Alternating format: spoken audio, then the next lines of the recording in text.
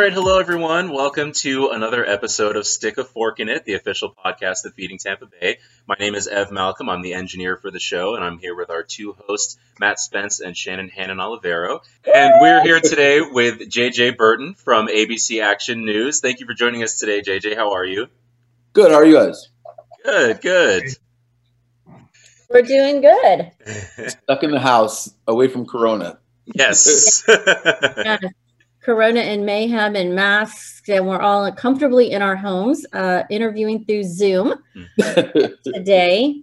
So, JJ, tell us a little bit about you. I mean, obviously, Tampa Bay knows you from ABC Action News, and but this isn't your first stop. No. I came here from Tulsa. I was in Tulsa for 3 years, and then before Tulsa, I was in Savannah for 2, and I spent like some time in Kentucky after I graduated college, and from Kentucky to Savannah. I'm from Connecticut. Well, I'm from Connecticut and Georgia. I was born and lived most of my life in Connecticut, but when my parents divorced, my mom and I moved to Georgia, and I was there from like, I think, 9th grade until I graduated. Yeah. I'm also from Connecticut originally. Okay. What part? I was born in Norwalk, and then I also lived in Bridgeport. Okay. Born in Waterbury. And we moved to, was it Wookett? Well, it's all basically the same because Wookett is right there. So. Very small state. It's like 30 minutes to get from one end of the state to the next. Yeah. We were probably neighbors. Exactly. So how'd you end up in Tampa Bay? So I was I went to Tulsa because it was with a Cox station, and I loved the company. And I went there to get to Orlando. And I came to Orlando and did my interview and got the job offer. And then the station here emailed me. Matt emailed me and was interested in my work. And I was like, I'm not going to go there. I got this job in Orlando. But then one of my frat brothers was having a party here. So I used that interview so I didn't have to pay for their ticket. And then when I went into the station, it was just like, because at my last market, again, I loved working for Cox. It was a great company, learned a lot. But it was just weird coming here from there because I'm walking into this newsroom and everyone's smiling and happy and they're not like overworked and they're doing one story. And I'm like, this is weird. So that's really what sold me because I was only coming just for the party and I was just going to go to Orlando. Yeah. If you're coming into your building over at ABC, it's definitely a unique vibe. You guys kind of have a family vibe that goes on there, from producers to management to other reporters.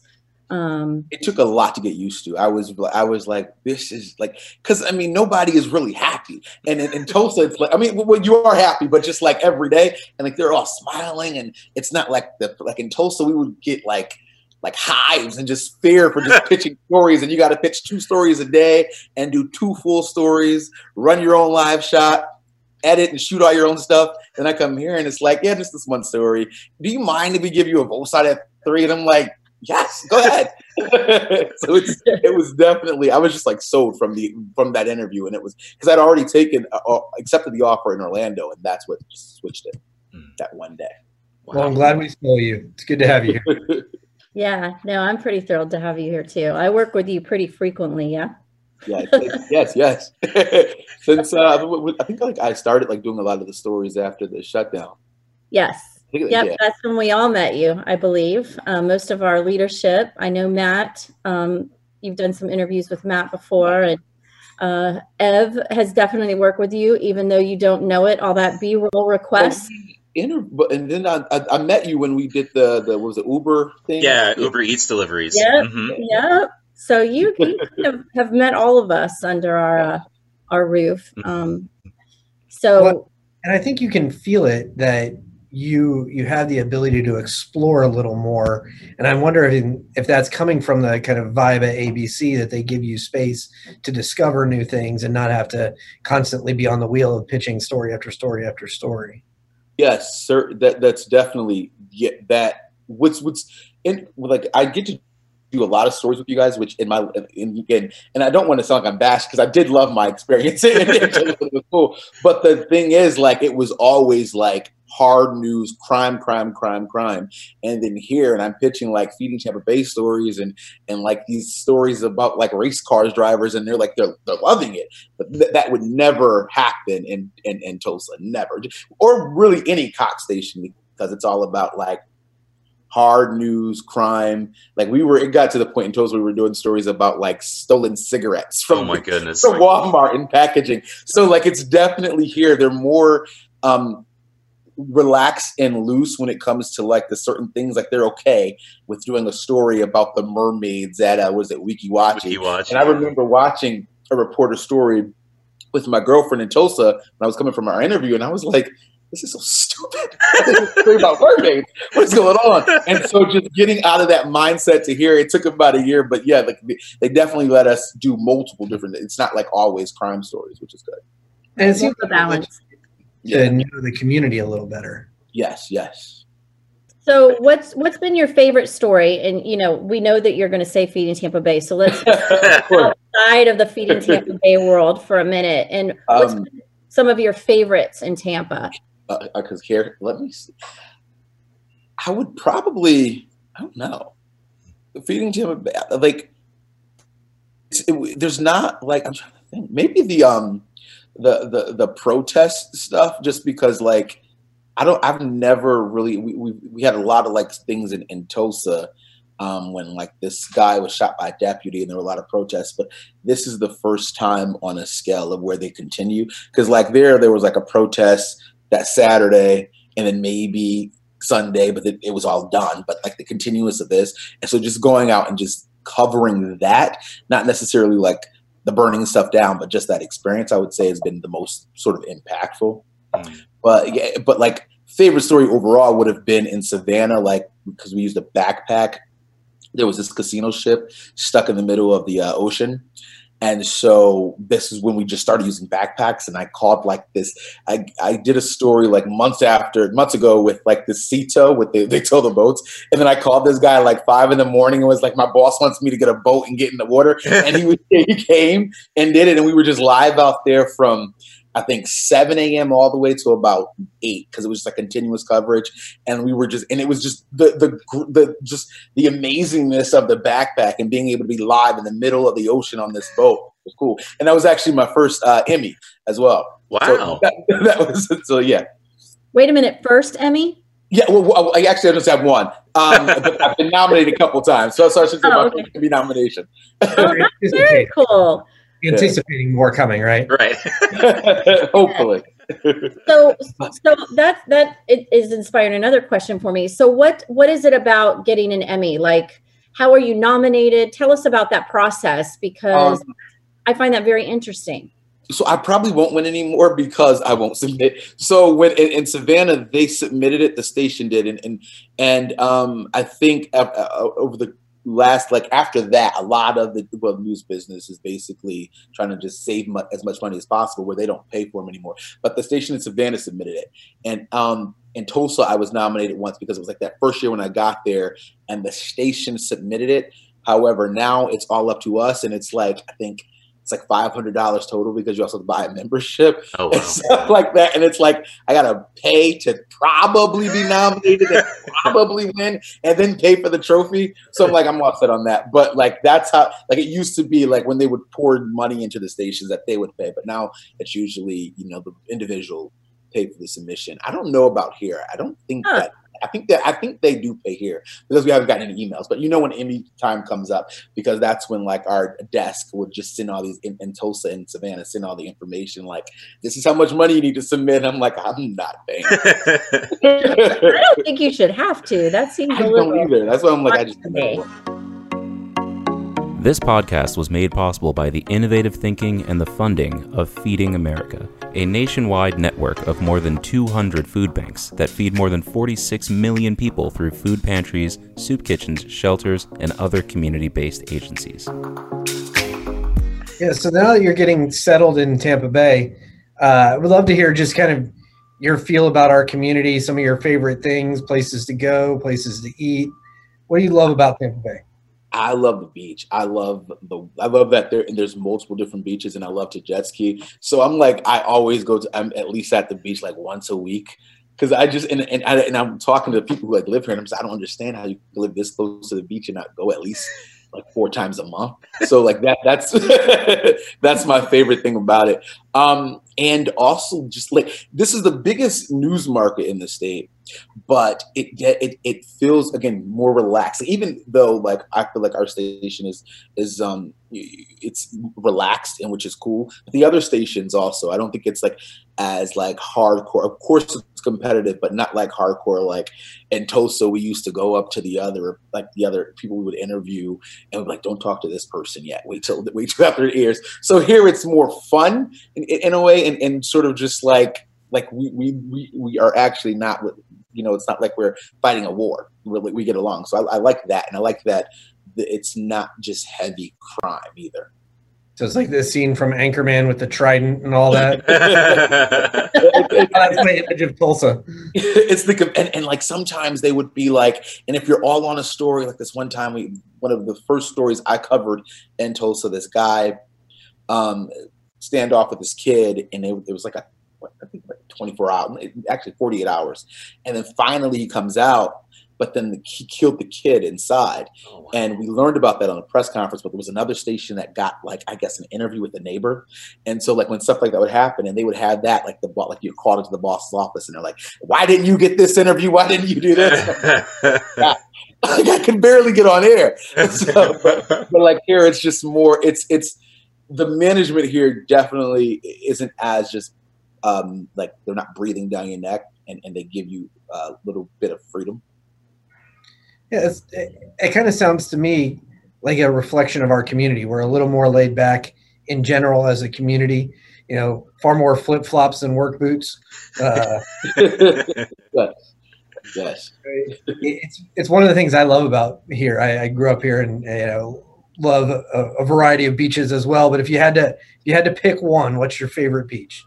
Madeira Beach. Because it's so peaceful. I was like all about Clearwater, but then like one spring break, and everybody here is like, no, it's just too many people. Yeah, one spring break, I'm just like, I'm all set. Madeira Beach. I like Longboat Key too, because I just like the water down there. Yeah. Yes. Yeah. See, I would have to say Longboat Key, Anna Maria Island. That's my spot. Ed, what about you?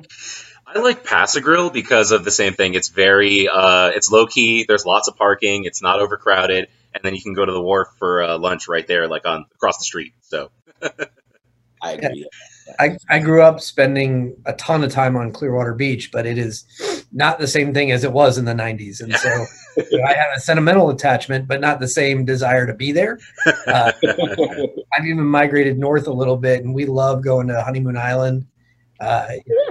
Causeway has a lot of good places to do kayaking and stand-up paddleboard and jet skis and all that kind of stuff. So that's my spot. And in fact, I'm missing it right now because my wife and my kids have my puppy out at the dog beach out there. I was going to say you could take the puppies out to Honeymoon Island. It's got a great area to take your dog out there. So yeah, I've done that many times, many times in my life. So we're all about food. You know that, JJ. So a couple of things about food. We can't go through a podcast without talking about that a little bit. So, you know, you grew up in different areas in the country, north and south. So for your family, what is your favorite meal around the table? Maybe family-wise, and then for you and your girlfriend.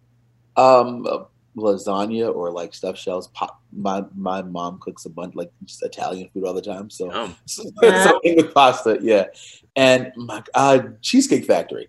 It's crazy because we would like have these grand plans and go eat at like, you know, like this nice restaurant, and then we're like, we should have just gone to the Cheesecake Factory. So yeah. I love it. I love it.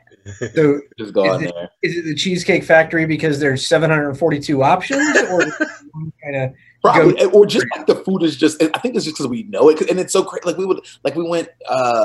Given this was in Tulsa, and like some restaurant, And like I got like, and then I'm like, oh, cool, get lobster, and I'm like, oh, it's the market price. I'm like, whatever. Then we get it back and it's like $200, and I'm like, I could just go on the Cheesecake Factory. I was like, call it a day. So I think it's just the familiar of it. Yeah.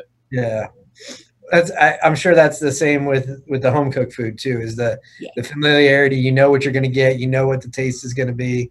It's something we talk about all the time on this podcast. Just our favorites, because there are things you can go back to. So tell us about your mom's Italian cooking. It's she like lasagna, stuffed shells, spaghetti. Like you will get that at least 5 times a month, and it's usually just like quick and easy. And that's when she cooks. My mom doesn't do much cooking. She is now though because of the coronavirus, so she's staying home and she's like posting all these pictures on Facebook, and I'm just like, since when do you cook all this food? Have you also? Oh, sorry. Go ahead. She's in Georgia. And my dad is in Connecticut. My dad's actually about to move to Virginia. He's retiring and moving south. He wanted to move to Florida, but my stepmom was like, no. Well, there you go. You didn't hear about the beaches? She likes Virginia Beach, and the thing is, and it's so crazy, like living here and then also living in Savannah and going to Hilton Head, and because I was a big Virginia Beach fan, and now I'm just like, that beach is trash. I was like, and now I'm like, I would never want to go there. I have extended family in Virginia Beach, and I can't do it. It's just that beach is a mess. The sand is terrible. It's not a fun place to just kind of wade into the surf. It's crazy. Like I loved it. Like we would go there every year, and like that was it. And now I'm like, I would never go there. Well, and it's just even the Gulf Coast. Like if you are raised, like Matt and I were raised here in Tampa Bay, and we're Gulf Coast people. Like if you go to the other side of Florida and you stick your toes in the water, it's like, oh no, I got to go home. I mean, this is old stuff. The water's not even that good. It's cold. So you're from Connecticut, you said. So did you ever go to Misquamicut? No. So I moved here when I was pretty young, and I go back usually once a year, but usually just to the places I used to live. Yeah. That was my Connecticut beach was Misquamicut, and my dad we would leave. When we were leaving, he always stopped at like Mohegan Sun or Foxwoods on the way back. He goes in the car while he goes and gambles. Like, oh my God, come on. Yeah. My grandma was really into stuff like that. Any kind of casino she could find, she loved it. Just like, come on, can we just leave? Right. So happy when I got like never again. Yeah. So, I was going to say, actually, you mentioned that your mom was doing a lot of cooking during coronavirus and being at home, and have you picked up any kind of new hobbies or anything in your time under lockdown? I mean, I know you're still in the community doing reporting, but yeah, no, I'm just like eating ramen noodles and hot dogs. Because I don't want to go grocery shop, because I don't want to go in the store. No one has masks on. Mm-hmm. So and just like I do go to the beach. Like again, I go jet skiing a lot. I actually bought a jet ski back in was it November? Nice. So I do that most of the time, and then work.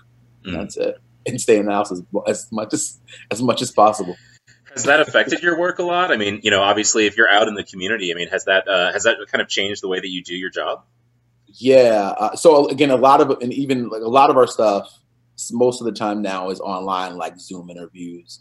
But then when we go and do interviews, you've probably seen the reporters with the long poles and the sticks, not to get close to anyone. So you got that, and then the masks that they have as mandatory, which it's most of the time. If I'm doing an interview, I never really have it on if I'm on TV, because it's just like you can't hear. Mm-hmm. But yeah, so it's that. And then on top of like the extra like security guards that we have with us so it's all at once because of like the protests and stuff like that. But the most changes is, and our hours are now also like we're 10-hour days. We have 3 days off, so they can have more people working longer just in case something happens. But yeah. Yeah, and we're talking at the end of June, and it seems like I've noticed a weariness about lockdown, about anything to do with coronavirus, wearing masks, like you said. I wonder if you've seen the same thing I have. I've seen the roads getting a lot busier. I've seen, kind of a lack of sensitivity around the fact that this is still a pretty dangerous thing going on.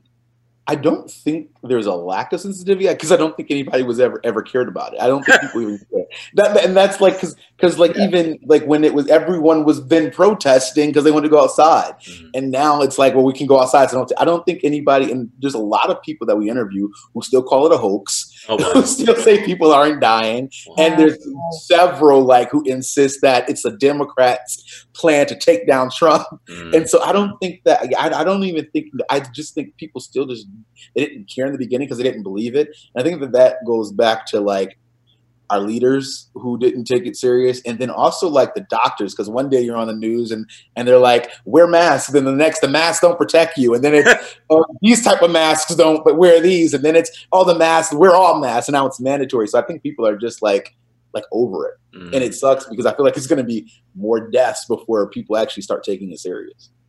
Well, I think that's the hard thing for a lot of folks is that they just don't know where to turn for information they can trust. And I'm sure that's something that you think a lot about as a reporter. I wonder how you approach that. I try my hardest just to say it's not political, but people, because the thing that I've learned mostly like over the last 4 years is that no matter what you say, people are still gonna like people hear differently for some reason, and they don't just hear what you're saying. So I don't like because you have people who believe that this is serious and they're going to continue, and then you have the people who don't, and they're just not going to change. And so like when we are interviewing someone who's like, well, this is stupid, this is political, and this is the what is it, the fake media or the elite media or something like that. So I just like shake my like at this because I'm just like tired. I don't want to argue. So at this point, I just ask the question and I just go on because there's no matter what, they're still going to believe what they want to believe. And I think that's also the biggest issue because it's so the virus is political and everyone's thinking of it as political instead of thinking of it as humans are dying. And I think that's the problem. Yeah, and I think it also it created a really unique situation that was then set on fire by all the issues around George Floyd and Ahmaud Arbery and everything else that went on, Breonna Taylor. And so I would love to hear your thoughts, having been out there with the protester on the ground in the middle of that. It's first of all, I feel like we're going to need a history book for the first 6 months of this year alone. It has been a kind of, I think, eye-opening, shocking, and then not shocking. And the most shocking thing to me, again, like I said, like when I was in college, I don't know about you, Ev, or even you, Matt, but like when I was in college and something would happen and we would protest, like millennials, we would protest maybe once or twice and then we're done. Like this is it. Like with these kids, the fact that they keep protesting and that's every day, and for the most part they're organized, it's sort of pleasantly shocking, I guess, because and you know, and they're not getting too. I mean, of course, blocking traffic, you know, but they're not getting like it's not every day where there's a fight or there's something attacked. Like they're, you know, getting their point across, which I kind of am proud of and congratulate them on that aspect. But then you have the people who are out there doing that, like burning buildings down. And it's like, come on, man. But the worst, like the hardest thing is trying to convince the people who are burning stuff down that it's hurting when it's hard, because then you see that after the police station was burned down in Minneapolis, then the officer was charged. So I hear like a lot of like black, especially young black kids and the ones out there protesting. It's like one guy I interviewed, he was saying they're just showing us that we have to destroy the world to get justice. And that's the hardest thing, because it's like, and again, not like, except aside from like the champs and all they did that Saturday, they haven't gotten too out of hand. But I think if something doesn't change, and if like our leaders don't try to somehow make it possible for police to treat everyone equally, I think we're going to see more, like especially more black kids, and even like there's a lot of these are being organized by white kids as well, white young folks. So I think you're going to see a lot more people getting out of hand, because it's like, okay, like the Breonna Taylor one, that's the worst one for me. And like that, first of all, the person they were looking for was in jail already. and they went to the wrong house, and Brianna's an EMT, and neither her nor her boyfriend ever got in trouble. That's the worst one to me, and the officer hasn't even been charged. So those people in Kentucky are looking at it like, oh, they burned the police station down, and that officer was charged. So I think that's the problem that I think I see. It's like, they keep showing minorities that in order for you to take notice and treat us right, we have to do some awful things like burn stuff down. Florida Blue's mission is to help people and communities achieve better health. In partnership with Feeding Tampa Bay, their collective goal is a hunger-free Tampa Bay by 2025. How will we do that? By ensuring that all our neighbors have access to fresh, nutritious food that is essential to a healthy and capable lifestyle. We invite you to join the movement. Visit hungerfree2025.com. How do we turn that around? Do you have any thoughts on how there's a better way for us as a society, not Feeding Tampa Bay, not JJ Burton, but just as a society to listen to people in a different way so that we don't get to that point of folks feeling like they need to destroy? It makes me think of a comment. One of our team members went to a conference and they came back with a comment that's just really stuck with everybody, which was, don't judge the choices I've made until you understand the options I had. And if we've limited options to that point where people are making those choices, my perspective is, how can we go back and open up options? But I'd love to hear your thoughts. I don't really know. I guess maybe in school, when kids start going to school, just a class specifically on you got the home ec classes specifically on teaching, because teaching the kids growing up about everyone being equal, and because I think that's the biggest issue, because you have the cops who there's some cops who, perfect example, the guy who was it Dylan Ruth, who shot up the Charleston church. They caught this guy. He killed multiple people, and they were able to take him to McDonald's or Burger King on the way to lockup. But then you have the George Floyd, the guy, and this was over a counterfeit bill, and he was dying. And so it's sort of it seems like, in not all instances, and I will say that I don't think I've ever been in a situation where I feel like a cop has, and I was talking to you, Shannon, that I've experienced somewhat privilege, but it seems like there's a lot of cops who, with Black people in general, they're already scared and they're ready to take them out as opposed to. So I think it's just something that starts in school, elementary school on up, sort of a requirement of just teaching kids how to just be, how everyone is literally equal, and I don't know how you do it, but that way.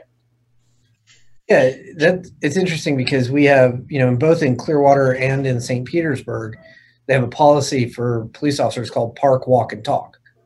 And so they have very specific plans and instructions for their officers to get out of their patrol car, get to know their community, have those conversations.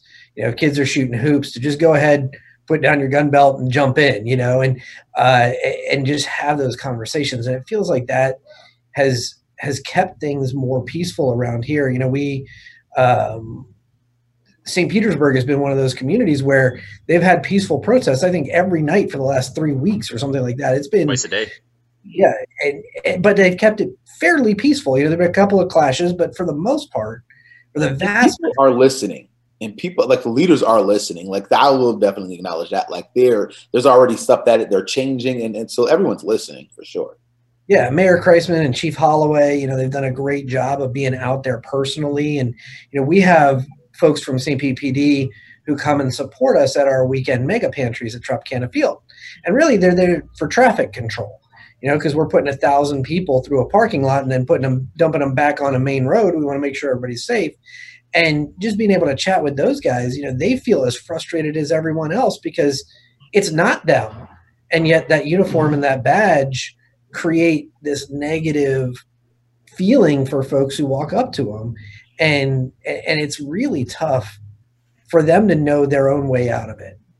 I totally and as a reporter, I empathize with that, because it's sort of the same thing with us. Like we're out on these protests, and you have the protesters who invite us and they hate us and don't want us there. You have the cops who are mad because we're there, and then politicians who are like, we're twisting the truth. So it's like everyone coming at us, and it's like maybe one or two, or CNN and Fox News, and then everyone thinks we're all CNN and Fox News. So I get where it's difficult for a lot of officers who are like good people and really there to do right, and then that one bad person is a reflection on y'all, which is I think is like an American issue. I'm pretty sure, like, even with Feeding Tampa Bay, you might have the same type of experience, somewhat the same type of situation or something like that, where it's like one bad person, and then everyone's like, well, all of Feeding Tampa Bay is bad. Or yeah, just food banks. Yeah, the situation I would compare it to for us is that almost any elected official we talk to, or even a lot of donors, will say, well, don't people abuse the system? Don't people take food who don't need it? And it's such a minuscule percentage. You know, are there bad actors? Of course there are. Any place where you can get something for free, you're going to have people who take advantage. But the benefit of what we do so far outweighs any tiny bit of taking advantage that it's not even something we think about internally very often at all, because we know putting food on people's tables for the 1.7 million people in our community right now who are struggling is worth whatever tiny little bit of waste there might be. And I have to think 700,000 police officers around the country look at it the same way. And, you know, probably millions of peaceful protesters have that same perspective. Yeah. And yet the worst elements are the things that we seem to talk about. True. I think everyone always focuses on, like, even with the news, everyone's like, y'all always doing this, y'all always doing this, these type of stories. And it's like, well, when we do a story about good people, no one watches it and our ratings go down. And I always say, like, well, you're the reason they see the ratings, and this is what you want to see. That's the worst part about it. Yeah. And that goes back to what you were saying about starting with kids, starting young. You know, how do we build up in the early years a desire to see the good things, a desire to learn about what's best in our community, a desire to hear, you know, those happy stories. And that's the way, you know, I feel like that's a big part of the way forward, is seeking the good as opposed to seeking the sensational. We need more good people. There's not enough good people, unfortunately. There it is. I think that's the problem. Like, there's so many people who are just like, especially this year, is what, like, that just like selfish. Like the people who don't want to stay home, or the people, like, you get people who have no choice, they have to go to work. But then there's the folks who are like, oh, we want to go to the beach, so we're going to protest. And we're going to drive in our cars and wear masks. I think that's the problem. Just like, people just there's not enough. I guess when you grow up and you just sort of just get jaded or something. Because I grew up in when my mom and I moved to Georgia, an all-white neighborhood, and the school I went to, all white. I was the only, one of two Black kids in the school. And a lot of the times as a kid, I sort of just ignored a lot of things. But with school and my friends in class, there was never I cannot think of a moment when, like, the kid was like, oh, this is the only Black kid in school. or like at least not from elementary, like probably like in middle school a couple of times, but like elementary school, we were just all playing together. Like, it never dawned on me until, like, I would then go home and then hear my mom or stepmom or my grandma talking, and just like, well, you know, you're the, and of course they have to give you those talks because it is different. But in school with one of my best friends, whose name was Tyler, and we would always, I never went camping until we moved there, and his family would take me camping and we would go bowling. So it's sort of a thing, like, when we become adults, then we start to notice it. Because now I see myself, and I don't know if it's just like because of covering the news and then all what's been going on in the last couple of years, because now I'm like talking to my nieces and nephews, and I'm like, well, you know, you are not like, I'm doing the same thing that was done to me. But it's like, as kids, you don't even notice that. So that, I think, as much as like we need training, we need probably something for kids in school, but maybe the adults need it more. And I just, how do you do that with adults because we don't even want to wear masks to save lives. So. Right. Maybe the adults need to just sit back and watch the kids. Exactly. Get out of the way. Stop making it worse. Exactly. Because we don't naturally create those divisions, right? Those divisions are artificial. And so that's been taught. And that's exactly where, I hear you really clearly that, I look at my boys. I don't even think they could tell you how many minorities are in their school because they just don't look at people that way. Right. They're classmates and they're buddies and they're, this is the one I want on my soccer team when we play at recess, or this is who I like eating lunch next to. It's got nothing to do, hair color, eye color, skin color, it doesn't matter. As a kid, when I'm like, I totally believe that because, like, of course, I didn't even look at it. But then again, and as an adult, it's just like, well, let's acknowledge. And I think too, just like a lot of Black people also want the space or want to have the space available to be able to say, like, these things happened. Racism is a fact. Instead of and Black lives do matter. That do matter is the actual to that, and not saying that no other life matter. But and there's just like if some of the people who don't understand that could just sit down and listen to Black people talk and actually just listen, then maybe they could understand it. Because a lot of this, when you hear them like, well, all lives matter. No, they don't. Because if they did, this wouldn't be happening. Black people feel like they don't matter, and they just need to just get out of your own way and shut up and listen to the issues and listen to why this is being said. Then things could possibly change. But I honestly don't believe that it ever will, though. I don't. There's always going to be something else or someone out there that continues something, which is I guess for me, like my grandmother always just says, you just got to make sure you're treating people like, you want to be treated and hope that you change someone that way. I think, part of, as a person that's in media, like, I think part of the importance of your job is sharing the stories about how things are still happening. And, you mentioned how this movement has been something that carried on longer than, like, when you were in college, like you said, where it was like a weekend reaction. And I'm curious to know how much you think that has to do with, like, people personally recording this stuff and sharing it, people sharing that firsthand experience. And a lot of what you guys in media do is share, like, this person sent us this was their recording, I think that's probably an important part of making change, is showing what is happening, in real time, in our time. I agree. Yeah. Like Twitter, and then, people reporting everything is what's going on there. And then I just also think, like, the new generation or the younger generation, half of them are smarter. Half of them care more. I really do that. They care more, and they're just like, they unlike us who are, or my generation, or like even baby boomers who were like if you don't say anything, like my mom, or a lot of like my aunts and uncles, and it's like, if you don't say anything, then it'll go away. Like, these kids are just there. No, we're going to say something, and we're going to change. And I feel like that.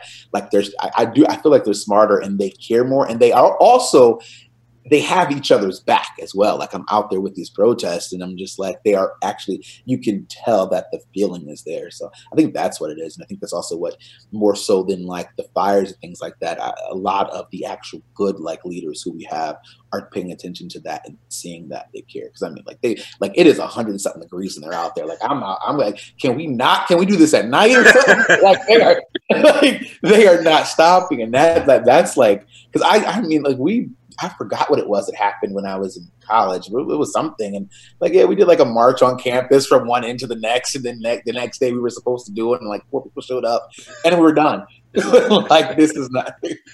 Yeah. Yeah. Ev, you said something I think is really interesting and important for us to talk about, which is, if we don't acknowledge where we are, it's really hard to move forward. That's a universal, when I think about strategic planning, when I think about coaching, when I think about teaching, one of the most important things is an accurate assessment of what is. Because then build a plan to move forward. And I believe like with history class, I learned about the race riots in high school. I went to school in Georgia, which was where it was taught there. But I also believe like if these things are taught in school, because we would be acknowledging them. The other thing that's happening on top of all this is that for such a long time, we were taught about Christopher Columbus and how he discovered America and he was great. And then as an adult, it's like, wait, really? Or when you hear George Washington owned slaves and fought to have them. And so if we maybe it's not even a special class. We just learn all of this history in school, then more people, they're going to grow up with this information and sort of have the ability to understand why things were the way they were and how to change them. Right. Yeah, I think a really important part of that is, you mentioned like people who say all lives matter and the people who are kind of opponents of what's happening right now. And I think that one of the things that I've learned in reading and watching everything that's going on is the way that people react to the word racist. It is automatically this sort of accusatory feeling. And when we look at like the history of like George Washington owning slaves and things like that, we can acknowledge that that's something that's racist. But I think that when people hear that term and they hear that it's still happening today, they think it's the same thing. But it's really just the idea that people are being treated differently based on race. And I think that in the modern day, a lot of the reaction is, well, I'm not racist. And it's like, no, you personally, no, like you don't hate people of color, but the environment that we're in still has some racist undertones. And that doesn't mean that everyone in America is a bad person. It's just, like Matt said, something we have to acknowledge about where we are in order to move forward from it. And go ahead. I'm sorry. No. And there's a lot of the people guilty of that too are also Black people ourselves. Yeah. I know there were moments in my life where I'm just like, just calm down, relax. This is not that big of a deal. Just to be unproblematic. And there's a lot. And then you have all of you have a lot of white kids out there protesting with the Black kids, but then you have some Black people who are just like, this is stupid. Go sit down. Let it go. Y'all don't get upset when there's Black on Black crime. Right. This wasn't helping. If we could all be on one accord, maybe also we could move something. Yeah. Right. Yeah. It just feels to me like if we could widen the aperture, it's not taking away from what we learn, but learning more, learning what's going on around it on the sides and in looking at, just kind of taking the camera and turning it, 180 degrees. And I think about just even, growing up here, St. Petersburg, I think is a perfect example. I grew up in Pinellas County schools, public schools, and I had a great education. I have no regrets about that whatsoever. But at the same time, it wasn't until I was an adult and working in the social services field that I really began to understand the history of St. Petersburg. Why is the Trop built where it was? It seems like a really dumb place to put a stadium. It was just like the Buck Stadium. I'm always confused as to why it's there. Downtown. Right. And, why does 275 take such a weird curve through South Pinellas County? And when you learn the history of what land they could get and cheap and how they treated people around that and redlining and all sorts of the 22nd Street district. And, it's just there's so many pieces to it that if we knew our own history, I think we'd have a very different perspective. Maybe people will care more. Even with the coronavirus, it showed me multiple things, and one of the most important things is just how kind and generous some people are, but how selfish most people are as well. Just come on. Mm-hmm. My favorite analogy for that is so simple, but after I heard it, I can't unhear it. Is are you a good member of society or not? The best test is the shopping cart test. After you're done at the grocery store, do you just throw your grocery cart up there and make somebody else come out and get it? Or can you walk the extra 30 feet and put it where it's supposed to go?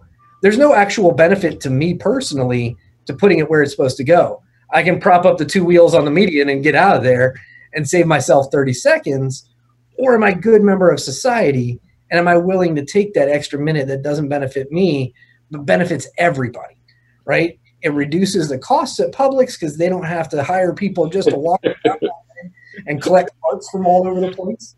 You know, it saves everybody time and energy and money, but it doesn't personally benefit me. But am I willing to take my shopping cart where it's supposed to go? Am I a good member of society? Mm-hmm. That the cart and as well as littering, like when I'm on the highway and I see someone throw something out of their window, I'm just like why? Just go to what's the point of that? Like you're driving anyway. Like that like annoys me. Yeah. Same. Likewise, that kind of stuff drives me nuts.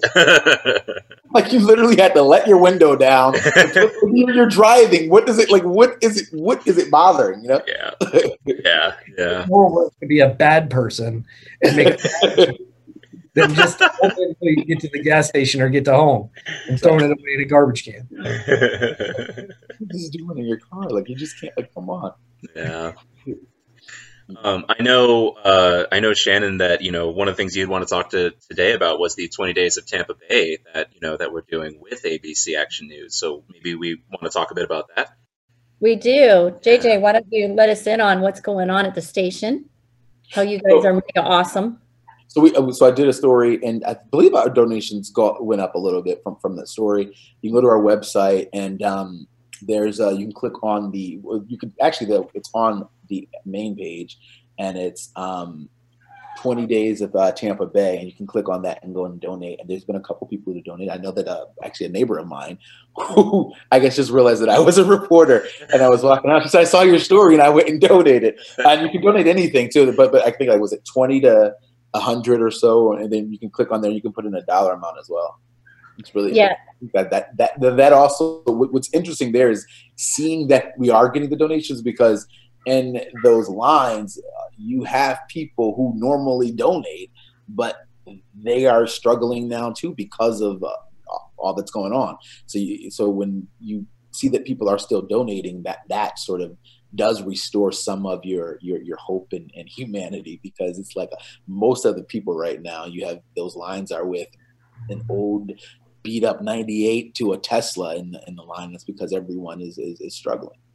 Yeah, that's very true. And so what it is it's an online food drive that ABC Action News is really committed to 20 days. JJ is doing stories, Sean Daly, the producers, Robert Boyd. So we have stories going on we're in our second week, closing out our second week. We're going strong next week, and we're actually doing kind of a modern version of a telethon on July 2nd, where we're all going to be asking people to please give what they can. Every donation matters, because of course at Feeding Tampa Bay, we can maximize those dollars and provide groceries for our neighbors in need. We are actually providing 2 million meals a week throughout our 10-county radius. And of course, everyone in those 10 counties can tune in to ABC Action News and see all those amazing feature stories that are going out there. Many of those, which JJ has been a part of all the way since the government shut down in January of 2019. So you've been an amazing friend to us and really the community, telling the news in the moment and the good news too that's going on in Tampa Bay. I noticed that when I do some of the interviews, interviewing regular people, that they don't realize exactly how much Feeding Tampa Bay does, and how you also supply food for the little pantries on top of what you all do. So that's been a sort of a eye-opening or shock to some people.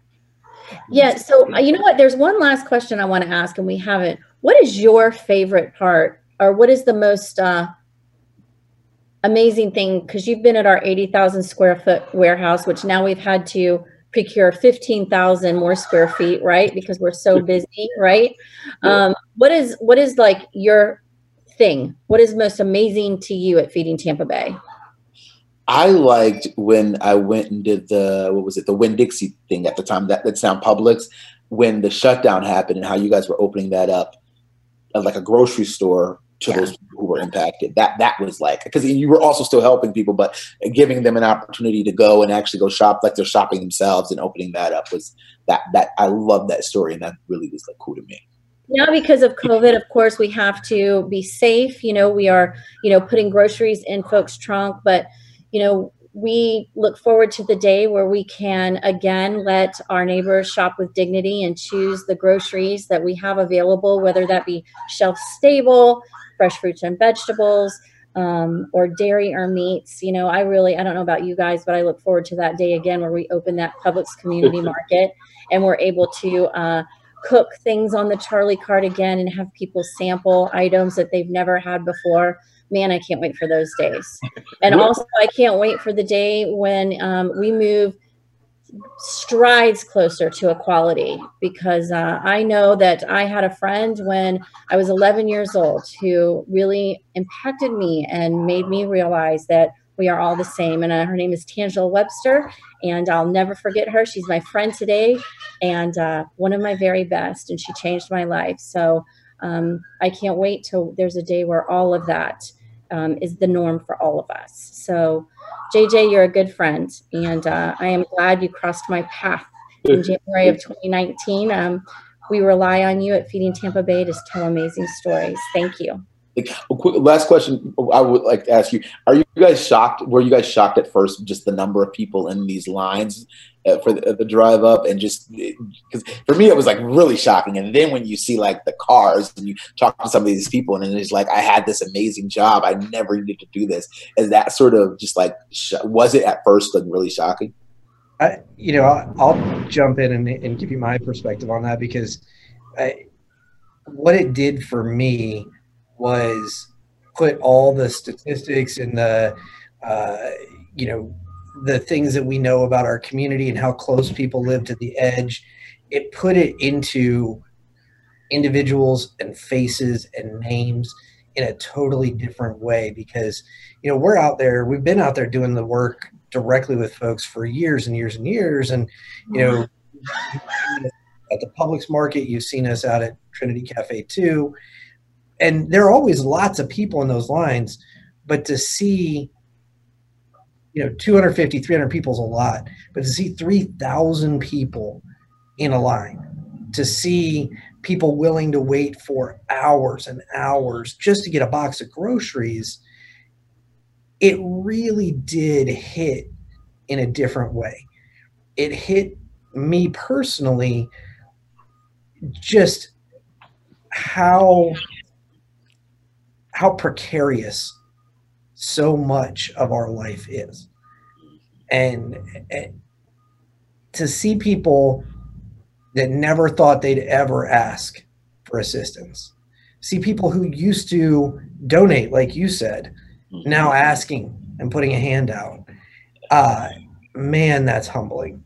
It is so humbling to see the depth of despair that came on really, really quickly.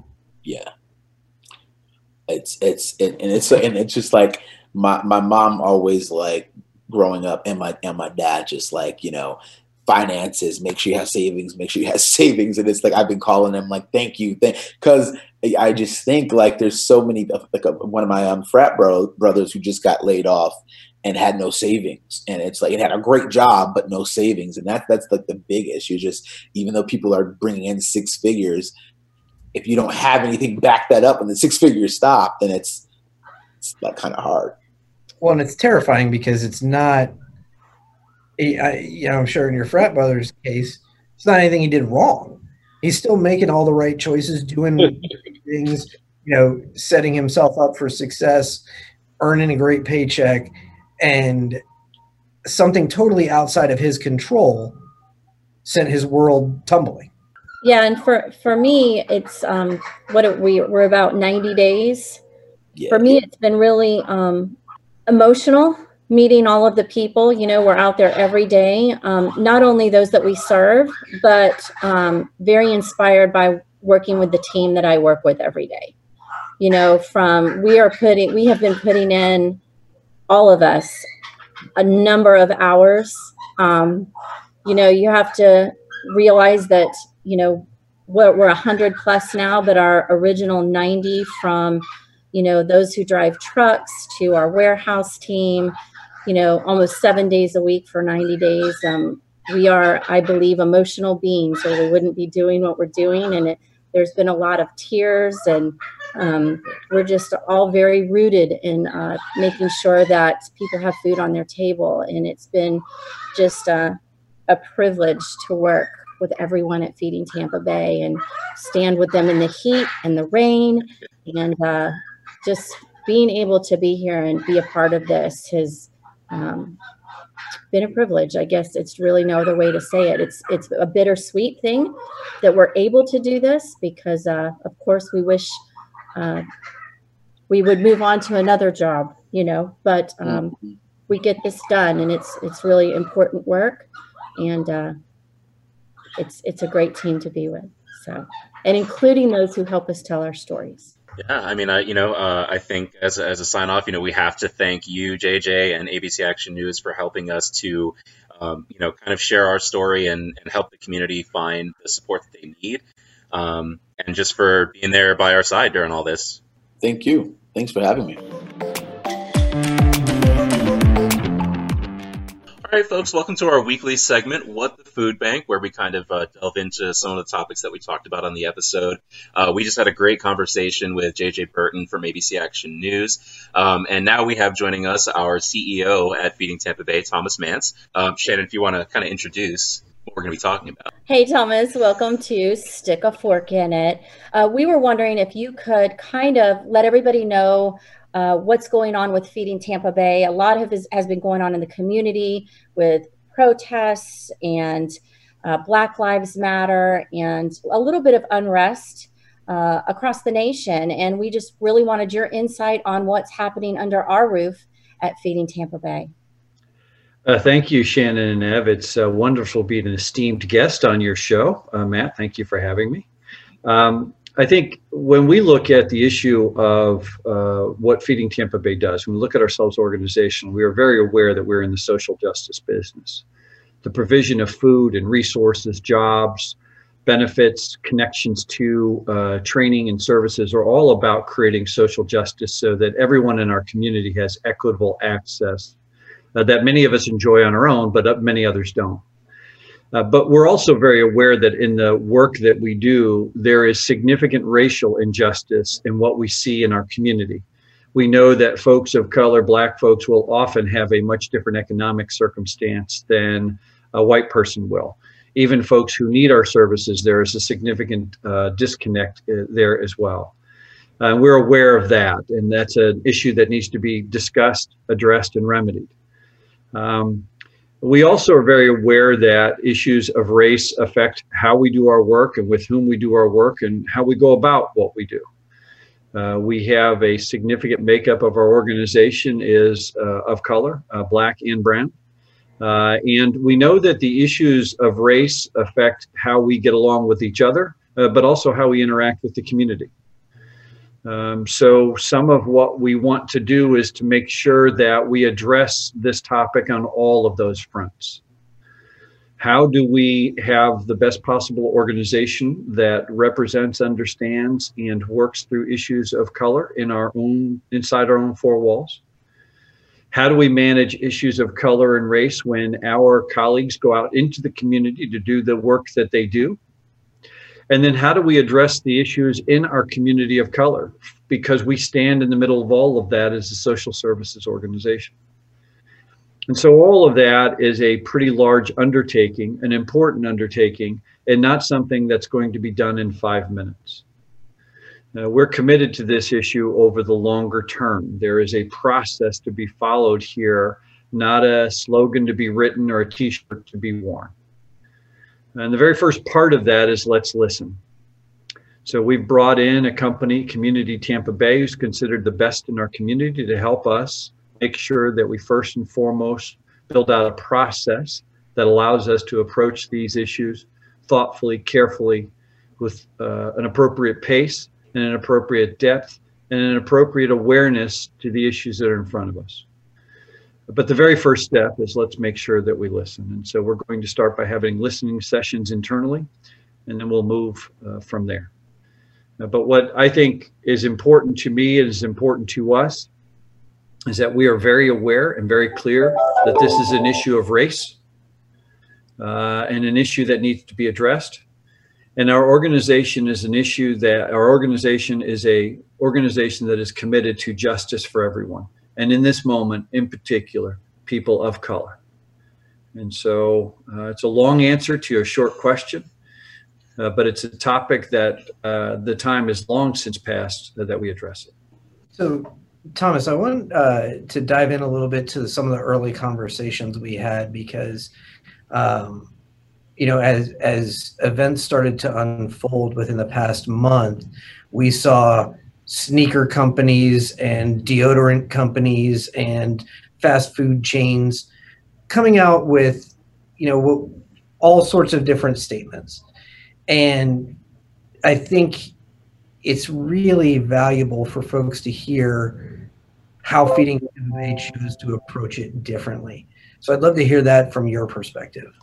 I think, you know, Matt, I know we had a lot of conversation about, you know, the issue of making sure that our response to this latest tragedy, but really this ongoing national tragedy, was to not short shrift it by saying, let's just go out with a statement, as you said, by sneaker companies and all that. I think all change happens from the inside out. So let's make sure that internally we feel good about what we're doing and we're addressing our own organizational opportunities, priorities, developing our ability to have proper conversations, making sure that we're addressing whatever concerns we have. I think from my perspective, Matt, we can't preach from a mountaintop until we make sure that our own conduct is what we want it to be. I feel good about who we are as an organization, but there's always ways to improve. But I think also it is way too easy to throw a slogan at something and consider yourself done. And that's not who we've ever been organizationally.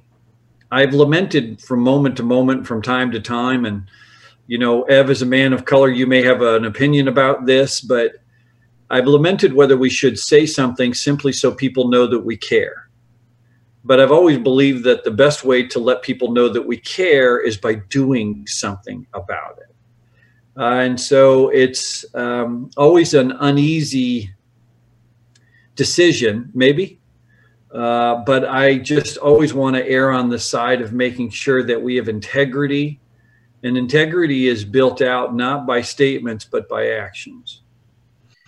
Yeah, you know, as we talked through it, the thing that was in the back of my mind that I really guided how I approached our internal conversations was something that comes from my faith background, but I think is pretty universally applicable, which is, you know, the idea that we should preach the gospel at all times, and only if necessary do we use words.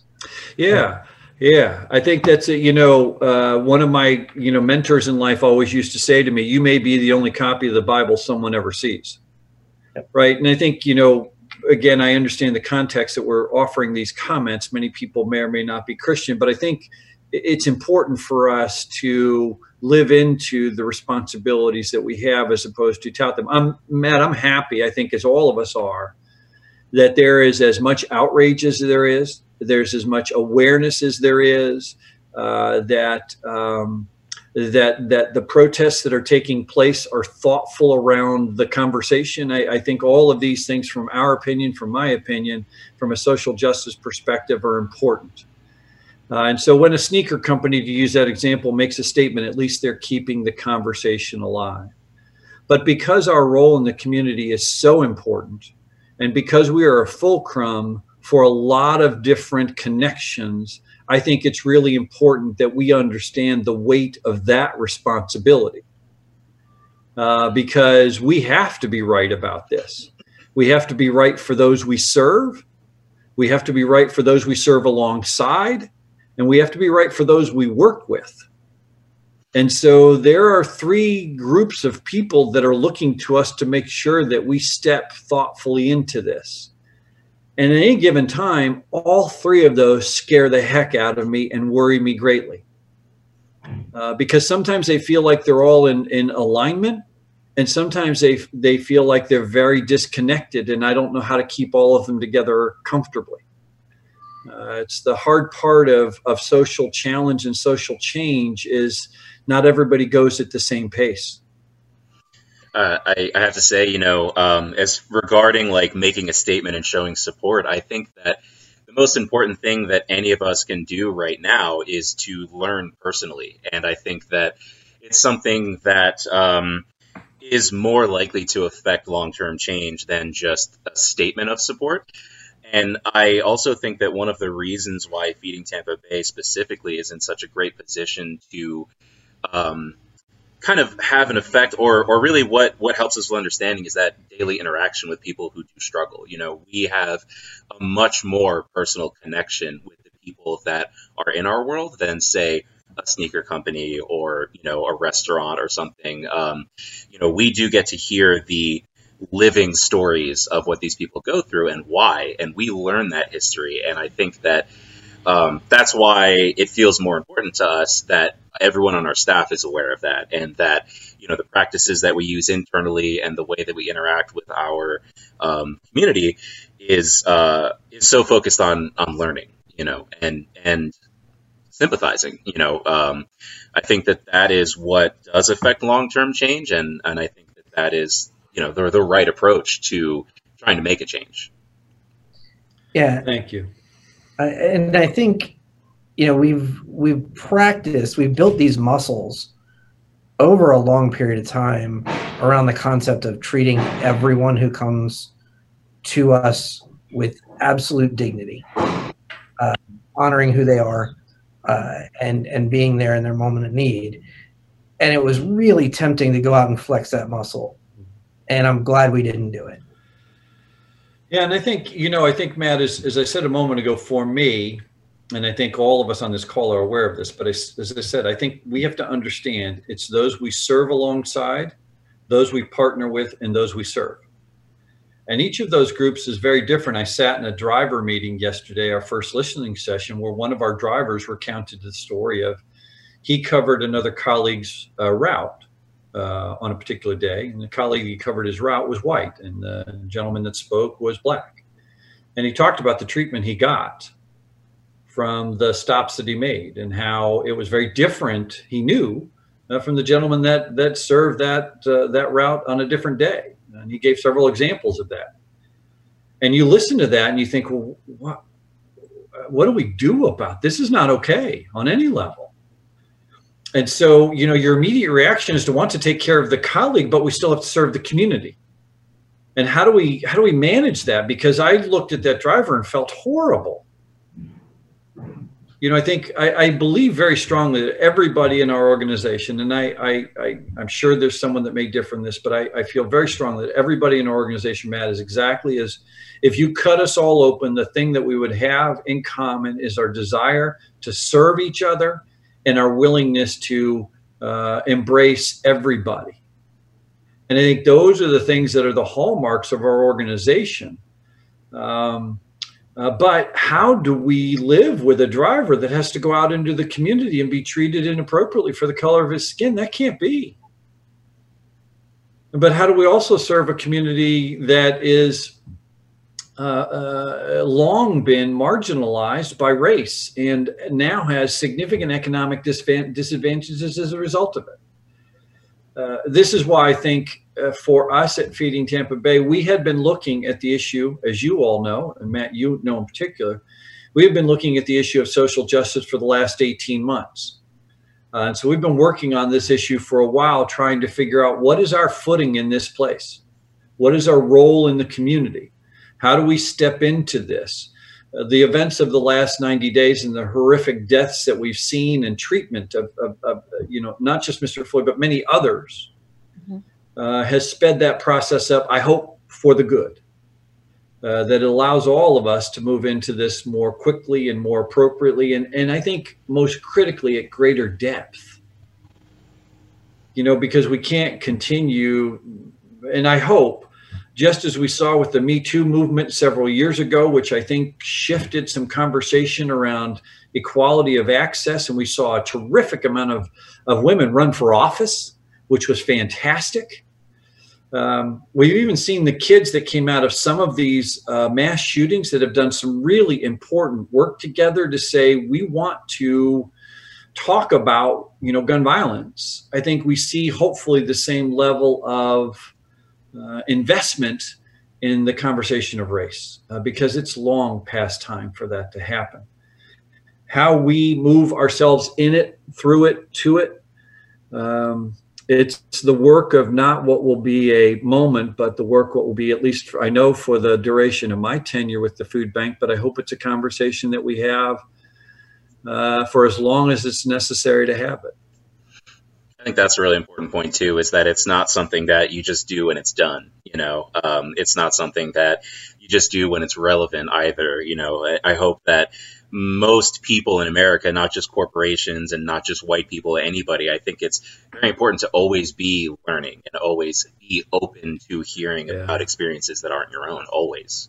Yeah, and I think Matt, one of the things you're talking about, and the allure, the attractiveness of political expedience is great. I mean, it is like a drug. You can come out with a statement, you can say something, and you can suddenly say, okay, I feel better about myself. We feel better about who we are. Boy, that is just and I pray, speaking of prayers, I have the same prayer every day when I pray about work. God, help me to be a good leader and a good servant. It's my prayer every single day. And they're difficult truths to hold together. And they're difficult challenges to hold together. And I think, Ev, to your point, I pray to God that we remain an organization that will always, A, be honest with itself, and B, learn. Yeah, and I think, I want to echo everything you just said, because you've been a leader who's steered us away from that cheap, quick high and to the deeper change. And just, that's the reason we wanted you to come and talk about this with What the Food Bank with us, because it is a commitment. It's a commitment over time. It's a commitment at depth. It's a commitment of our leadership and every level of our organization to, walk forward seeking justice and seeking equality and equity, and, to be better about what we do for those we serve. Thank you. And thank you for having me on your podcast. I know that it's a coveted invite for many, and it's quite a great honor to be here, but I appreciate you all exploring this topic in depth. I think the thing I love about this narrative form is it allows us to have a conversation in a way that brings other viewpoints in and connects us and collects us. And it's a terrific piece of work. And I'm proud that we do this, and I'm proud that our organization has you guys leading this for us. It's an important, I don't know who hears them and who follows them, but it's important work that we're doing. So thank you for that. Thanks for joining us. Thanks for giving us your thoughts and your insights. And we will see you back at the warehouse. You can learn more about Feeding Tampa Bay and how to join the movement at feedingtampabay.org. You can also follow us on Facebook, Instagram, Twitter, LinkedIn, and YouTube at Feeding Tampa Bay. And you can learn more about the 20 Days for Tampa Bay virtual food drive by visiting abcactionnews.com.